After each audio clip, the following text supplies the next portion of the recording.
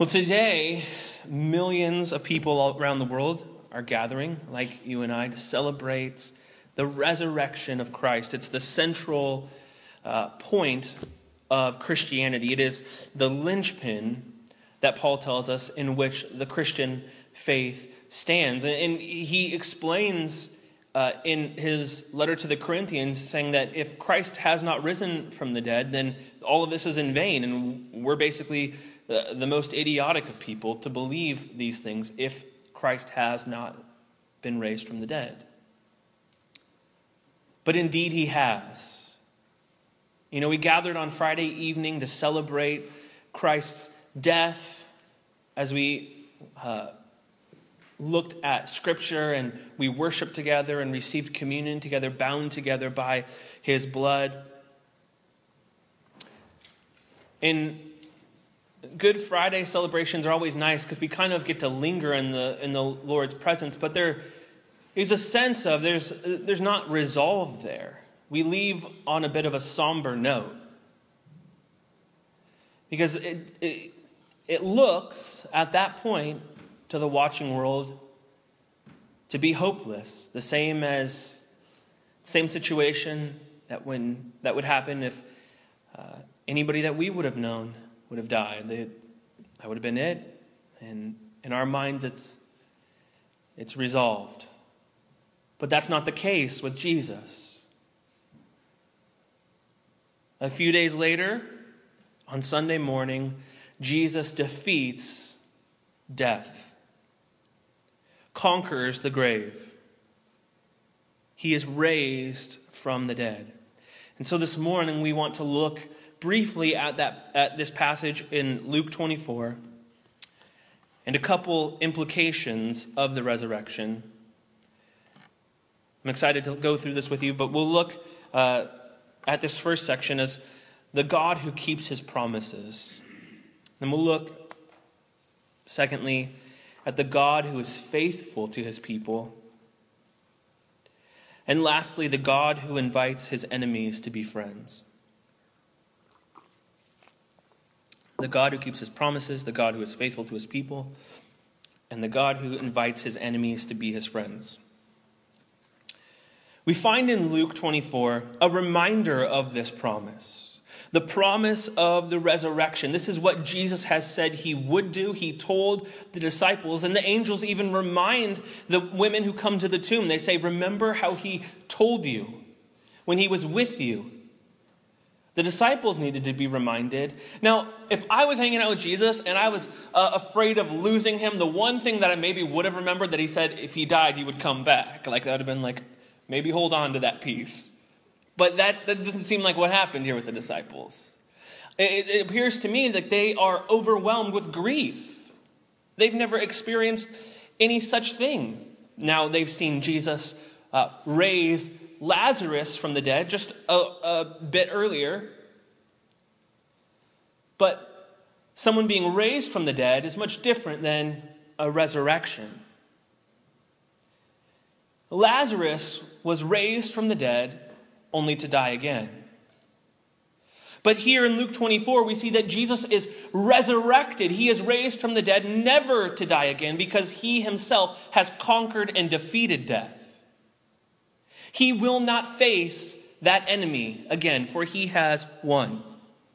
Now we find the women coming to the tomb in verse 2. They're making their way in the beginning of the week, bringing spices.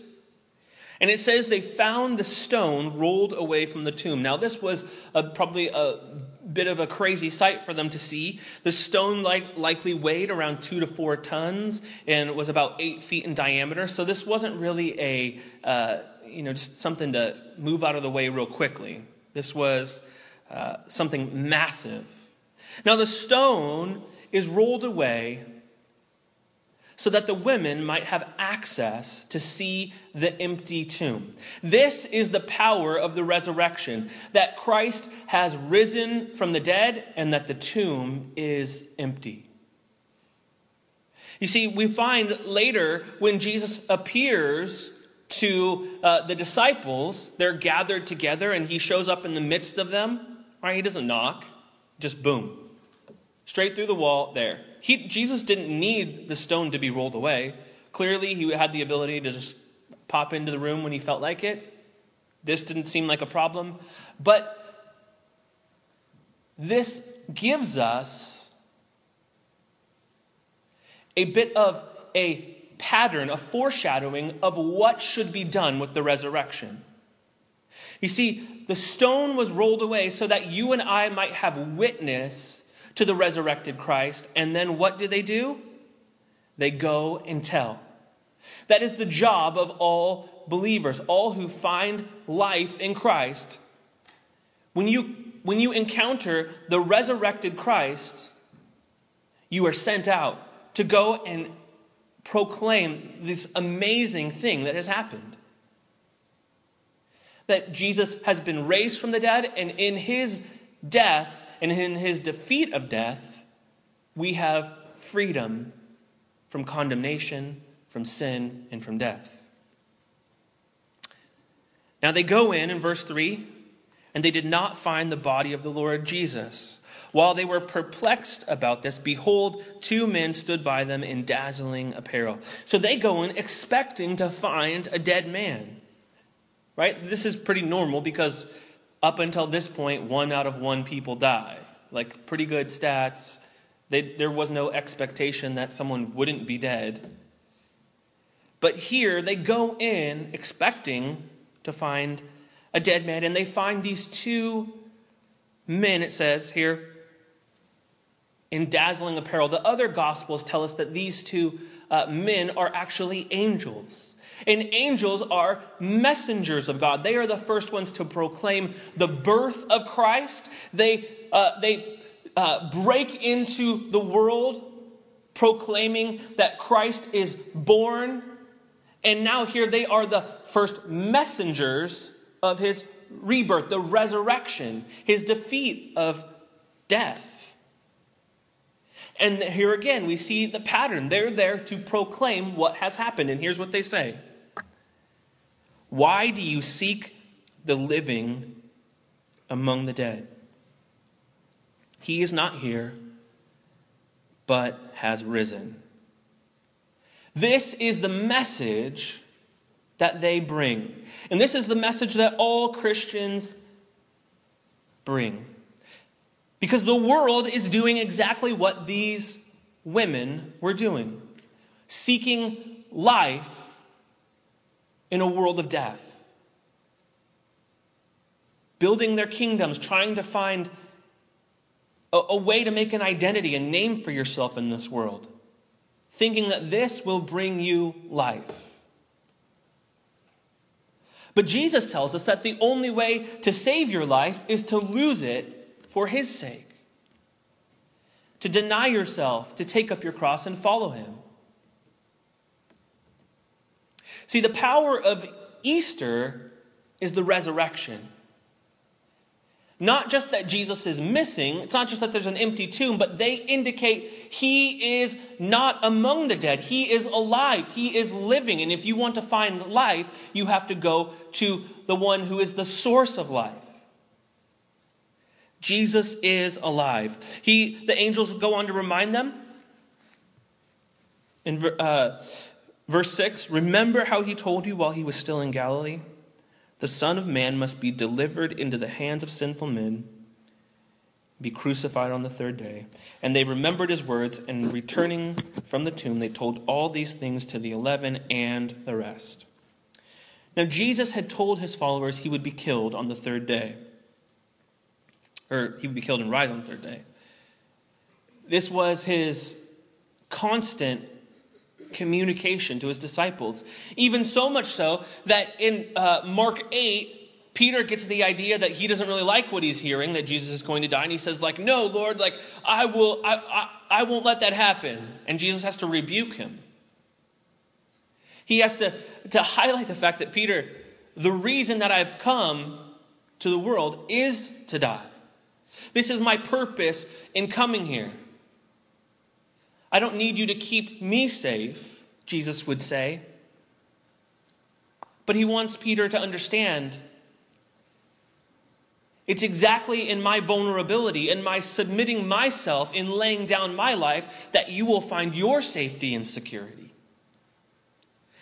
Jesus communicates this in Mark 10:45. He says, "The Son of Man came not to be served, but to serve and to give his life as a ransom for many."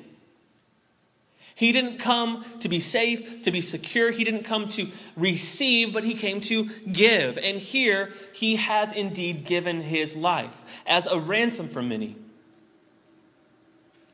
And our servant king, he rules through the cross and the power of an empty grave.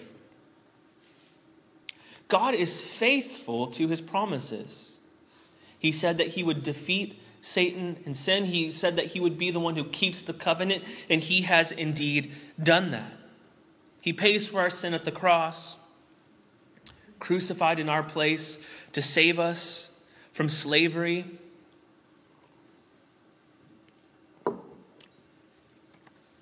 He saves us from bondage to sin and death.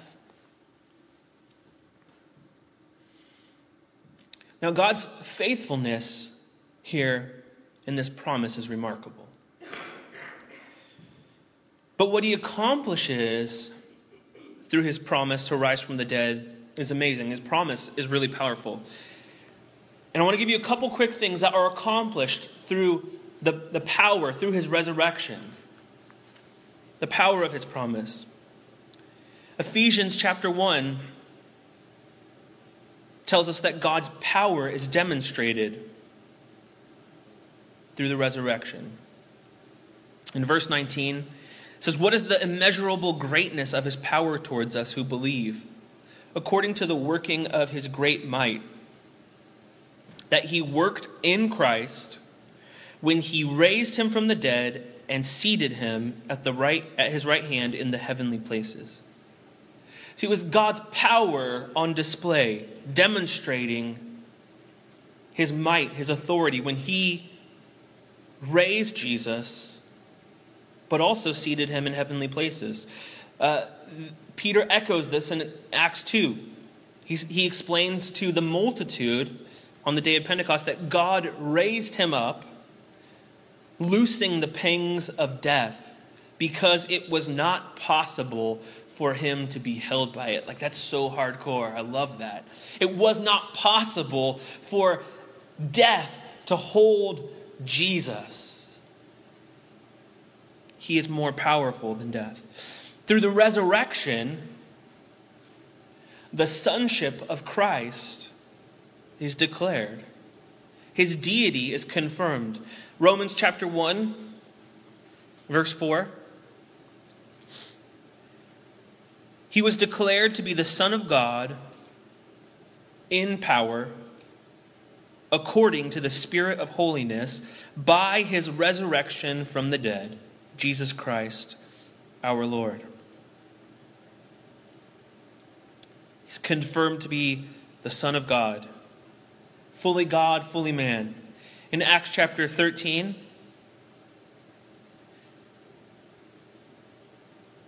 speaks of the keeping of this promise and Jesus' sonship. Verse 32, "We bring you good news that what God promised to the fathers," here's this covenant promise, "that he has fulfilled to us, their children, by raising Jesus." Because Jesus has risen from the dead, he is truly God and truly man. This is a confirmation for us. And because Jesus is God, he's not to be compared with other great rulers, other great men of the earth. He's not on an equal playing field. He's unique. He's not to be compared with other famous religious leaders and say, well, they're really on the same level. That's not the case. He alone has risen from the dead. He is the only one who has conquered.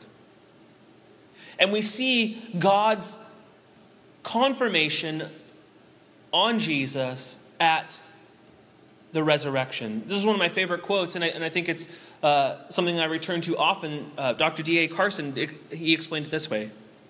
God's final verdict on his Son is not seen in the cross, but in the resurrection. I just think it's a great way to explain it. His verdict about who Jesus is and how complete his work is not seen in the cross, because anybody can go and die.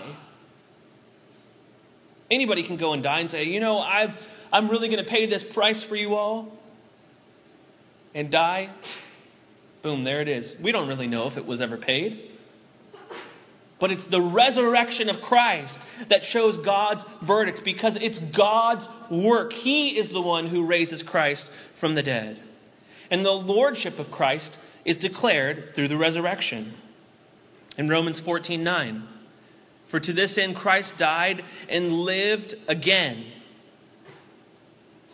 that he might be Lord both of the dead and the living.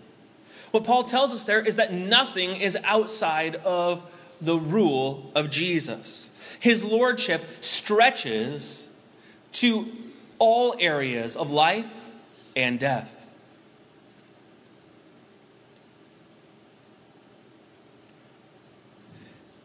Back in Ephesians 1, Paul writes similarly, elaborating a little bit more.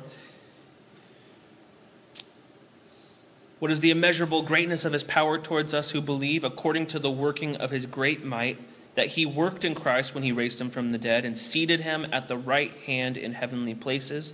Verse 21, far above all rule and authority and power and dominion, and above every name that is named, not only in this age, but also in the one to come. And he put all things under his feet and gave him as head over all things to the church. Jesus rules and reigns over all things because he has been raised. It's through his resurrection that he receives this lordship over all things. Now, here's one, though, that I want you to hear, and maybe this is one you want to mark down, because for me, this is the one, probably the most convicting one. 2 Corinthians 5:15. I have to return to this one a lot because I'm a selfish person. And he died for all, it says, that those who live might no longer live for themselves, but for him who for their sake died and was raised. You see, the resurrection puts Jesus as Lord over all, but when we hear all, we hear everything else, but not me.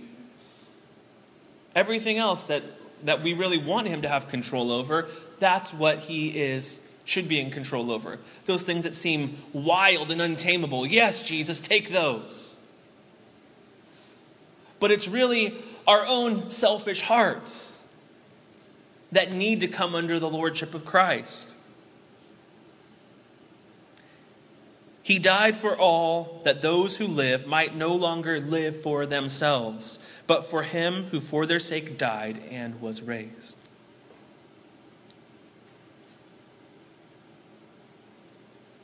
He died so that we might live for him. Through his death, through his resurrection, he destroys death. 2 Timothy 1 tells us that he has destroyed death and brought life. In Hosea 13, we have the prophecy of what Jesus would do. Hosea 13, verse 14, this is the most gnarly verse. If I was ever going to get a tattoo, I would get this one. But I'm afraid of needles, so that's just not going to happen.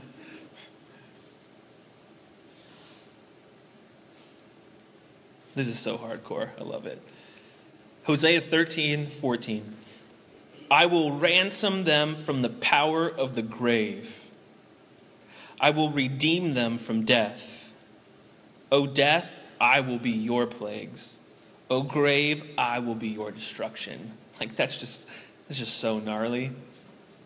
We've been studying the book of Exodus, and we've seen how crazy these plagues are, and they're going to increase in frequency. But now we see here in Hosea that there's this prophecy that death itself will have a plague, that there will be a judgment on death itself.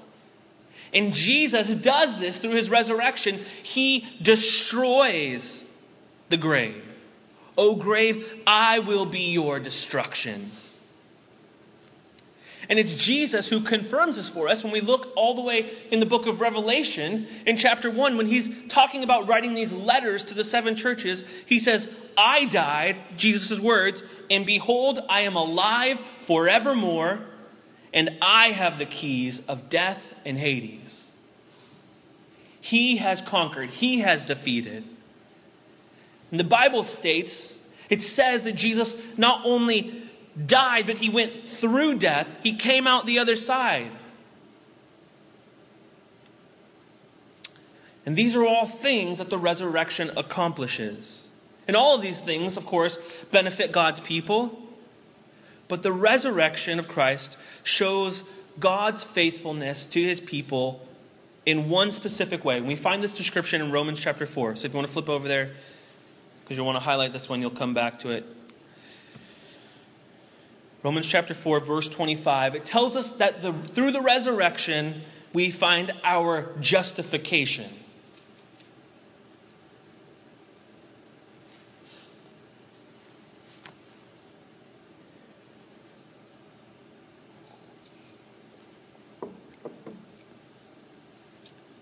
This tells us Jesus was delivered up for our trespasses and raised for our justification. These two parts, first paying for our sin, but then being raised for our justification.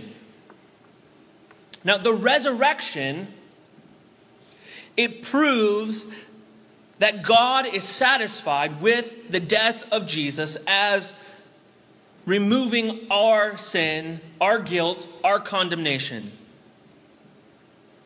See, Jesus did not have to stay dead to pay for our sin. His suffering, his death were sufficient. And the resurrection is God's declaration upon you and I that it really is finished. We don't have to keep striving. We don't have to keep trying to make a purpose for our existence here. That's what the world is doing. Everyone in the world is trying to make a name for themselves or justify their existence. Here's why I'm really valued. Here's why I should be existing. Chasing different things.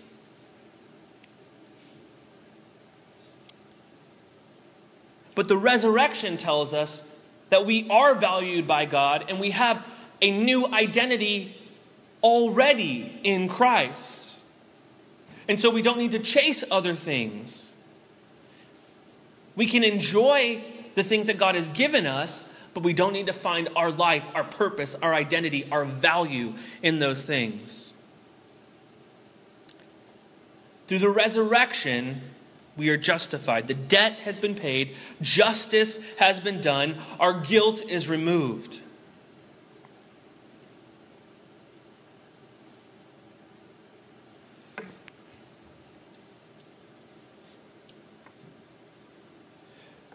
Through the resurrection, God is faithful to his people. And that he gives us the power to live for him. Let's just be honest. Being a Christian is really hard. If you are trying to obey God, if you're trying to obey the will of God, if you're trying to follow what Scripture tells us to do, it is always hard.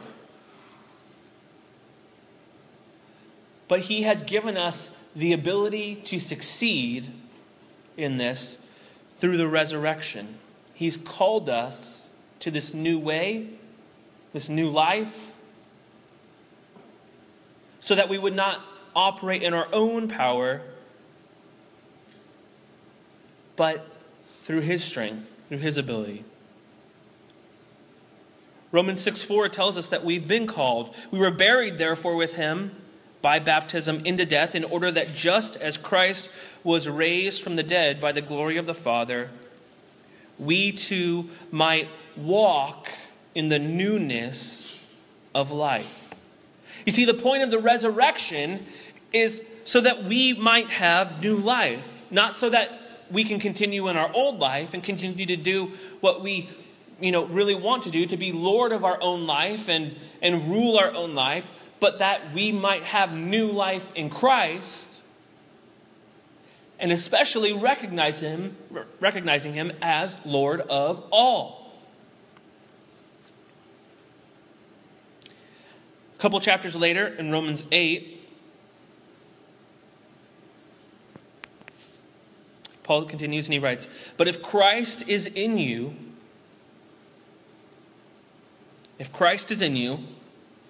although the body is dead because of sin, the spirit is life because of righteousness."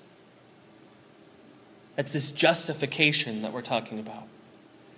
There's justification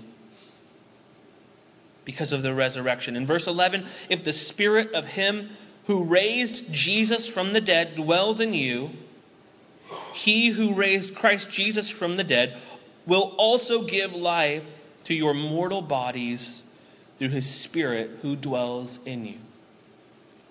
You see, because of the resurrection, we no longer have to be separated from God. We can now be near to God when we find our identity in him. So much so that when we trust him for salvation, Scripture tells us that he gives us his Holy Spirit to dwell within believers as a guarantee. Because let's be real, we need a guarantee.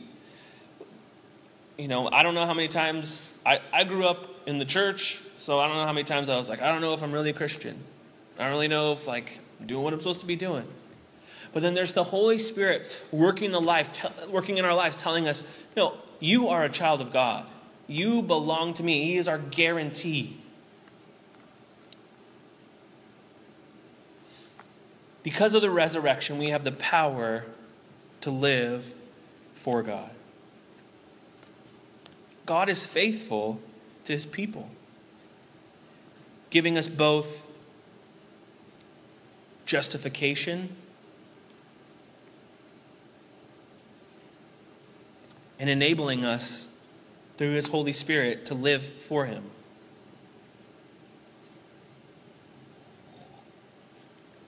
Now, lastly, we look at a God who invites his enemies to be his friends.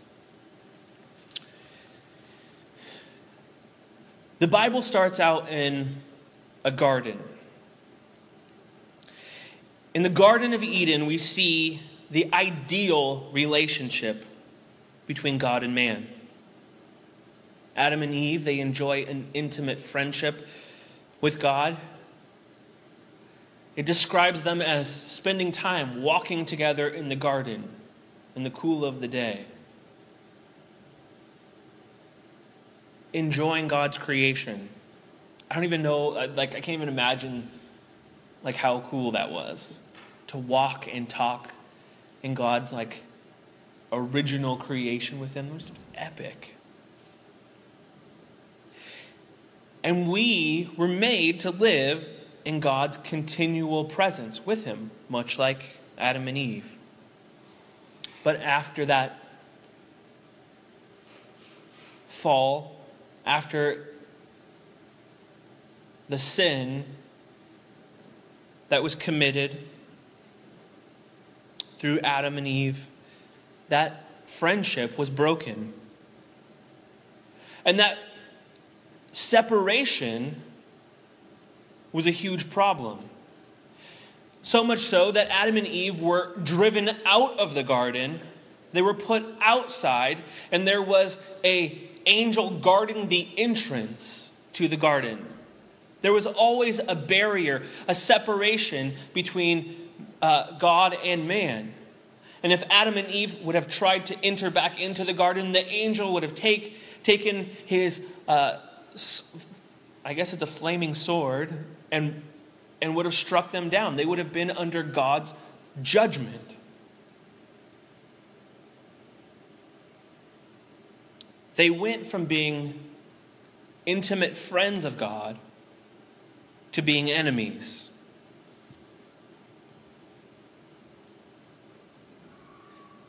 Now, this is the story of the Bible. God and man at odds.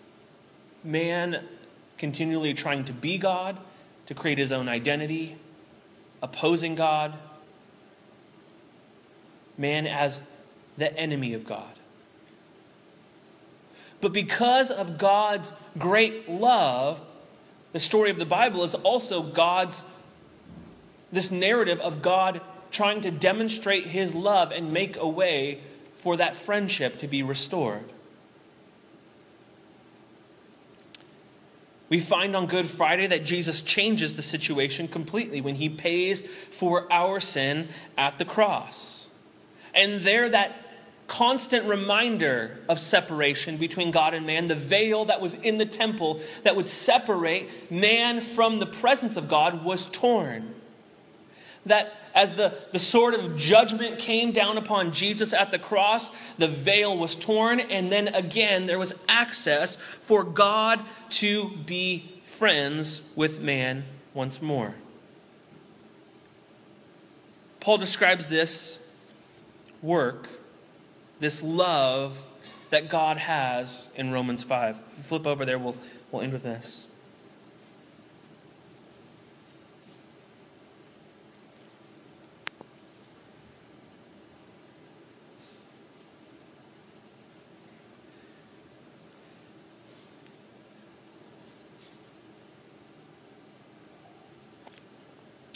For a while, we were still weak.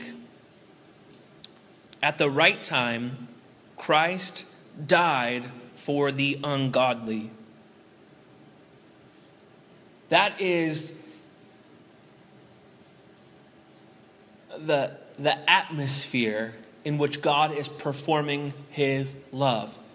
Upon those who were his enemies, those who did not deserve it, not people that seemed like they would really, if they were entrusted with salvation, like hope you do well with it, and I don't want you to waste it. But here are a bunch of irresponsible enemies who hate God and says, I'm going to do something beautiful for you. I'm going to show my love. Verse 7, for one will scarcely die for a righteous person, though perhaps for a good person, one would dare even to die. But God shows his love for us, and that while we were still sinners, while we were still his enemies, Christ died for us. Since, therefore, we have now been justified by his blood, how much more shall we be saved by him from the wrath of God? For if while we were enemies, we were reconciled to God by the death of his Son, much more, now that we are reconciled, shall we be saved by his life. More than that, we also rejoice in God through our Lord Jesus Christ, through whom we have now received reconciliation. There's these increasing levels saying, perhaps if someone was like a nice person, then maybe someone might be like brave enough to die for them. Or maybe if someone was like a really huge like philanthropist and they were just giving tons of money away and they were helping the world, maybe somebody would die for that person even if it was like coming down to it. And then in verse 8 we have the turn. But God, he dies, he demonstrates his love when everyone hated him. He was like, I'm going to die for you guys, even though you don't care about me at all, even though you have no desire to know me, even though you are dead in your sins, I'm going to die for you. He wasn't receiving anything out of it. It wasn't like, well, what's in this for me? Nothing. We weren't innately valuable to him, except that he set his love upon us. We are the recipients of that love. In verse 11, it ends with a great description of this. And another translation puts it a little bit more simply, and I like this.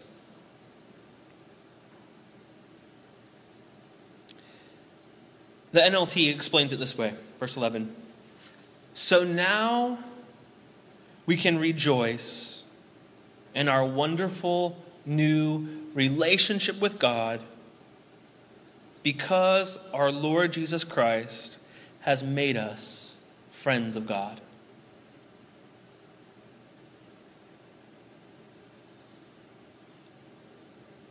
We have the ability to know a God who invites his enemies to be his friends. And it's only possible, it's only brought about because of the grace of God and the sacrifice of Jesus. It's through his resurrection and the life that he gives.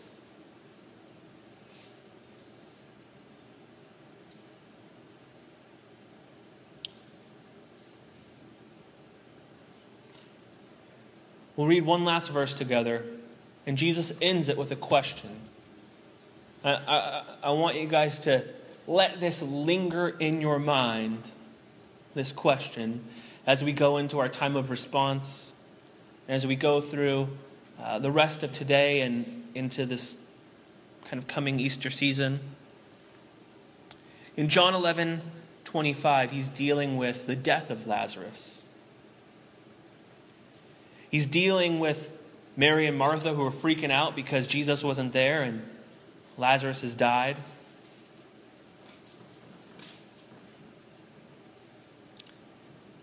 She's losing it. And Jesus responds to her, I am the resurrection and the life.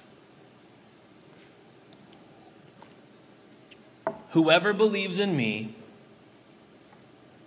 though he die, yet shall he live. And everyone who lives and believes in me shall never die. Do you believe it? Do you believe it? Let's pray. Lord, we're thankful for your resurrection. Lord, we're thankful that you have defeated death, that you have conquered the grave. You have destroyed our last enemy. And so, Lord, this morning we want to celebrate that. We want to continue to proclaim your praises as Lord of all, as you rule and reign over all things, over creation, over the earth, over our lives. Lord, we want to be submitted to you. And Lord, you've told us that you are the resurrection and the life. And if we trust in you, we will have life. And Lord, we want to respond this morning to your question. Yes, we believe it. Yes, we desire to have new life, to be justified before the Father because of your work, your death, and your resurrection. And Lord, because you've been raised, because you're Lord of all, we want to proclaim that together now as a response. We want to sing of how wonderful you are, all that you've done.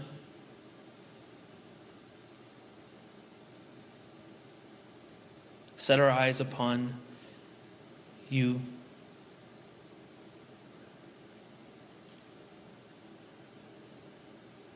Have your way in our hearts, Lord.